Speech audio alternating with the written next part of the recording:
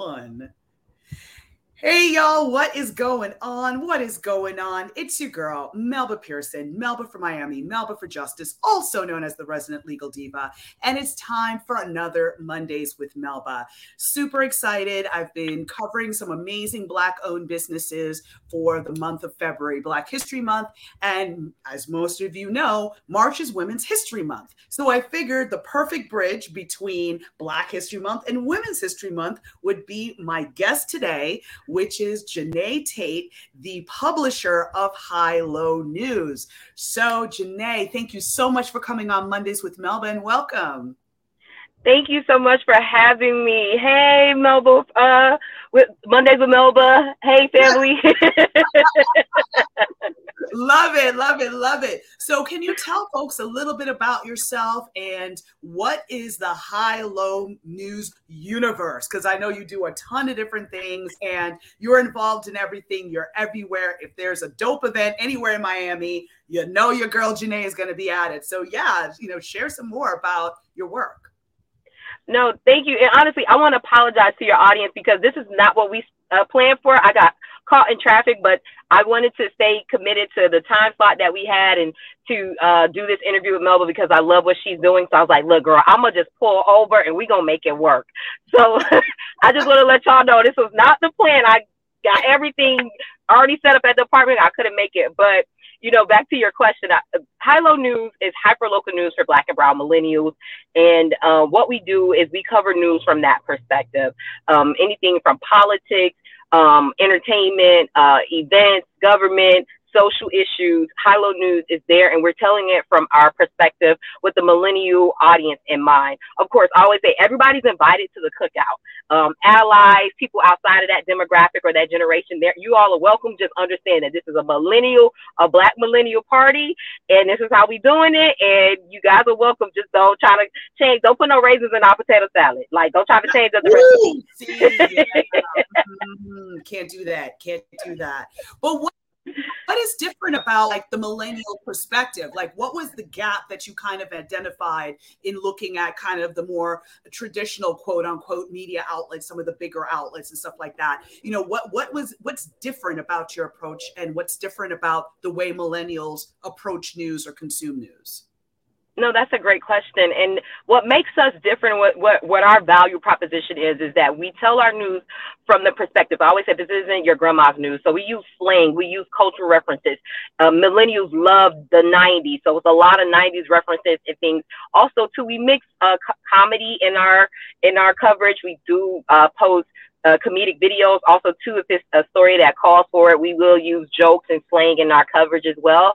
And so that's what makes us different. If you look at a traditional newspaper, whether that's white or Black owned, they're going to have a certain tone, a certain journalistic tone. We don't abandon the journalism. We still tell our stories, we still do our reporting, but the tone that we tell it in, we make sure that it's digestible for our audience. So the same way that you will talk at the beauty salon, in the living room with your grandma, your aunties, and your mama, or at the church, this is how we're bringing, our conversation and our way that we cover news. And that's what sets us apart, I would say, from traditional, media. And why do you think, because you talked about how your outlet really is geared towards Black and Brown millennials, you're basically part of the Black media movement that, started way back in the day where our ancestors would receive the newspaper, know, hey, go up north because there's jobs and all of that. But what's the relevance of Black media today? Especially, we've got Instagram, we've got so many other outlets. Why is Black media still a pillar in our community and important to continue to tell our stories? It's that point that what you're saying, we are telling our stories. A lot of us are professionals who've gone to school for this. Like for myself, I went to FIU, I studied mass communication and journalism. We're going to tell the story. We're going to go in. We're the fifth estate. And so what I love about the, social media movement, online blogging, it's opened the world of storytelling and journalism and sharing information to everybody. But I still think it's something special about supporting an established media outlet who has the understanding of let me ask this question that the community needs to know.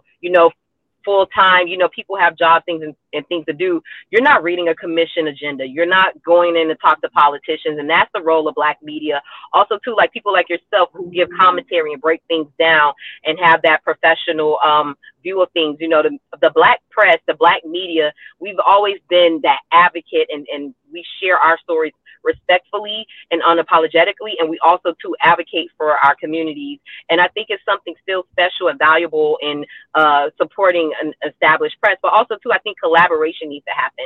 So if I see a lot of citizen journalists out there that cover things, that they're at events, I'll hit them up and say, hey, can I post this on HyLo, or do you want to be a columnist, or do you want to be a reporter? But I think, you know, it opens it up for collaboration. But to me, Black press and Black media, it still has a value to us, because I feel like we're still telling our stories in a way. It's something different from somebody giving you a shout out, you know, your homegirl giving you a shout out on Facebook or Instagram, from somebody telling your full story of your entrepreneurial journey. And that's what Black media does well. That's what Black press does well.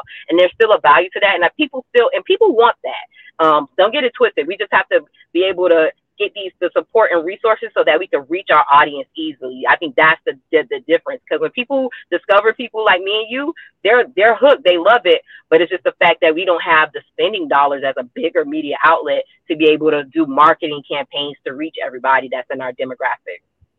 And I mean, that is a service you provide. You do, you know, marketing and these types of campaigns to raise awareness around different brands or different issues. Can you talk a little bit more about that? No, definitely. And so as we build our audience, of course, as every media entrepreneur knows, like a part of your revenue stream is marketing. And so what we do is we leverage the fact that we have these eyeballs on our content and our audience that is drawn in and engaged to our content and things that we publish, that we say, hey, aligning yourself with us, you'll be able to get in front of this audience. It shows them that, you know, you're aligned with a real brand, a Black-owned brand, a woman-owned brand, a local brand, and people like that. And so recently we've done campaigns with Baptist Health, Jack Daniels, of course, a lot of our local advertisers like Little Greenhouse Grill and We Shuckin'. And so we've done advertising with, you know, small and large audiences, because they see our audience, small and large brands, because they see our audience engaging with the content and they want to have that brand alignment with us. Yeah, and huge shout out to Nicole Gates at Little Greenhouse Grill. Yes, I love Nicole. Yes. So check it out. She's in Overtown. If you are hungry, swing through. Amazing food, amazing service. Guys, got to shout out the good folks when we can, right? That part. Right? So can you tell us a little bit of some of the stories or campaigns that you've done that you're most proud of, that you think was most impactful or just the most dope or whatever? I would say two that come to mind. The first one and the most recent one, the work that we've been doing on the Virginia Key Beach Trust and everything that's going on there with the city of Miami and the Circle of Brotherhood and the Black Miami Matters and Commissioner Christine King. And we're still doing ongoing coverage on that. And I'm actually right now working on an investigative piece that we're going to put out that really kind of details what happened, what needs to happen next, and what we can do as a community to support that historic beach. Also, too, we did a recent interview with Christine King about that as well, and so that'll be dropping next week. And so for us, it's all about, you know, getting those type of stories and telling people like this is the meat and potatoes of it. And so that's something I'm really proud of that coverage. And it got a lot of people informed on what was going on with that issue. And then something I would say that was like really lighthearted. And it's funny. And I know some of the elders may not like it, but it was our first viral story. And so what we do lists here. We'll do lists of like, 10, Black-owned candle companies from South Florida. But we also did one like, terms from Miami that mean you could catch these hands. And so it was a funny story that we did. And I actually got it from another blogger that I respect, from Very Smart Brothers. And they were talking about Black people. Like, if you hear these things, this means you're going to catch these hands. And I was like, you know what? This is funny, but it's very I was like, when it comes to Miami, there's certain things that we say that mean that. And so it was meant to be lighthearted and fun. And that's the thing where I say, like, our content is different. It's like, we'll give our readers that type of thing. And that was our first viral story. It went crazy. People from different states and different countries were saying like what it means for them to catch this hand. For whatever reason, people like talking about fighting. That went crazy. It was hilarious. and we don't condone violence, but it was definitely like a regional thing. People in my, like, I feel like if you're from here, you get like why we said that. And it was really funny. And I think like I said, that's the type of thing that sets us apart, is like having the opportunity to have like a Virginia Key Beach story where we're going deep in and explaining it. Then you may have a lighthearted story talking about catching these hands. That's HyLo news. But I love it though, because, you've got the meat and potatoes and something substantive that folks can learn more about their legislative process, learn what the role of a commissioner is and what role they play in your day-to-day life. And you get like some comedy. Like, remember back in the day growing up, you got the newspaper, you had the substantive stories, and then you had the comic strips in the back to make you laugh, right? So this is yeah, that is. I like that. That's a good point. I'm going to steal that and put that in my pitches. Definitely. So, wanted to kind of move more along the millennial aspect. A lot of your work is around educating millennials to get them involved in the political process. Are you seeing a shift of people in that millennial age range, getting much more dialed in and, dialing on social justice issues and, taking to the streets and taking actions and petitions and all of that? Or do you see that people are more like, let me read, and are more like laid back in the way they approach things? Like, what's sort of your tone or read on how millennials are responding to these issues? I would say that millennials are super tuned in, and our numbers, what I see from the engagement and the demographic of people that engage with our content is super millennial, and actually like Gen Z and Gen X are like the kind of neck and neck for the second demographic that we reach. And what I notice is, honestly, our posts that have to deal with social issues, racism, they get the most engagement. They could be sometimes like I say, it's expensive to do like really in-depth reporting, so we don't get to do that as much. I'm hoping now with these different investments and different brand partnerships that we'll be able to invest in a new investigative reporter within the next quarter.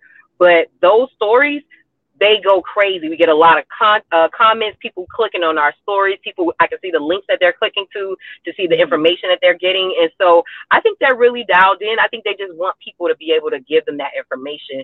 And, they're not going into the traditional media outlets to do that. And so honestly, too, I don't think a lot of the traditional, older news outlets, that's graphic. They're not looking at Gen Z. They're not looking at millennials for their content or for their audience. And so for me, I'm like, there's a huge gap in the market. And that's why we decided to do this, because we can reach them. And so I think they just want it the way they want it. They like to mix the medicine in with the candy. They like the serious issues, but they don't want it all the time. So they like to see their content exist with something that's light, but something that's also heavy, but something that also informs. Yeah, I mean, absolutely, because I feel that people aren't resonating, the younger generations aren't resonating with your Washington Post and New York Times. There's nothing wrong with them. I'm not besmirching those outlets. I'm just saying generally that folks aren't really consuming their news the same way. They're into podcasts. They're into, more, I wouldn't say passive in a bad way, but like more like bite-sized, they're not going to sit there and read an entire newspaper from cover to cover. They want to, hey, I want to engage with this story, or I'm going to bookmark this for later and, maybe do a little bit more research on this issue, or go to, a couple different accounts on Instagram to learn more about X. That's the vibe I'm getting. So. No, and that's really true. And that's why you see brands like the Shade Room and Neighborhood Talk and Hollywood Unlocked, Blavity, The Griot. All of these are like inspirations for us, but they're on a national platform. And so for me, even if you see our content on social, especially on Instagram, we mimic that style of how they do their graphics and how they produce their content, because that's what, if you look in that comment section, that is heavy millennial Gen Zers who are in those comment sections. And so I was like, we need to take that approach to local news and do that for our audience. Absolutely. So, okay, we're starting to wind down. So can you share a sampling of the many services you provide so that folks can kind of get their minds around that, either come to you for their needs or refer you? And then secondly, how can folks find you? Oh, wow. This one by quick. This is fun.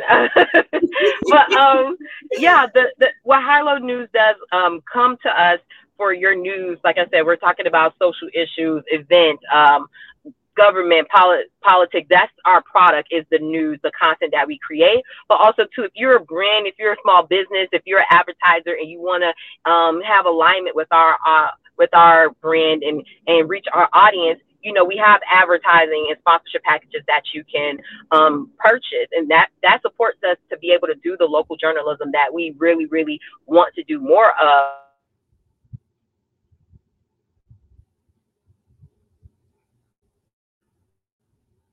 Uh-oh, I think we have a technical issue. Hang on, let's see. Will Janey come back? Will she come back? All right, so it looks like we had a little bit of a freezing issue. That's just life. Welcome to the internet. But I will be sure to post Janey's contact information in the chat. If you're listening on the podcast, it's going to be in the body of the description of this episode. Definitely want to thank Janey for coming and hanging out today. Again, listen, we got to make it do what it do, right? Sometimes, like my dad would say, old Jamaican proverb, you got to stand crooked and cut straight. You know, you're on the road, got to be able to adapt and get things out there. But anyway, thank you all for tuning in to Mondays with Melba. We'll be back next week, kicking off Women's History Month. First off, we're going to talk a little bit about the Crown Act and sort of the struggle of Black women in terms of hairstyles and being able to work in this environment and sort of the pushback around that. And then we're going to get into some amazing women that are making a difference in our community. So hopefully these are organizations that you may be inclined to support. All right, y'all, take good care, and I will see you next week. Bye, y'all.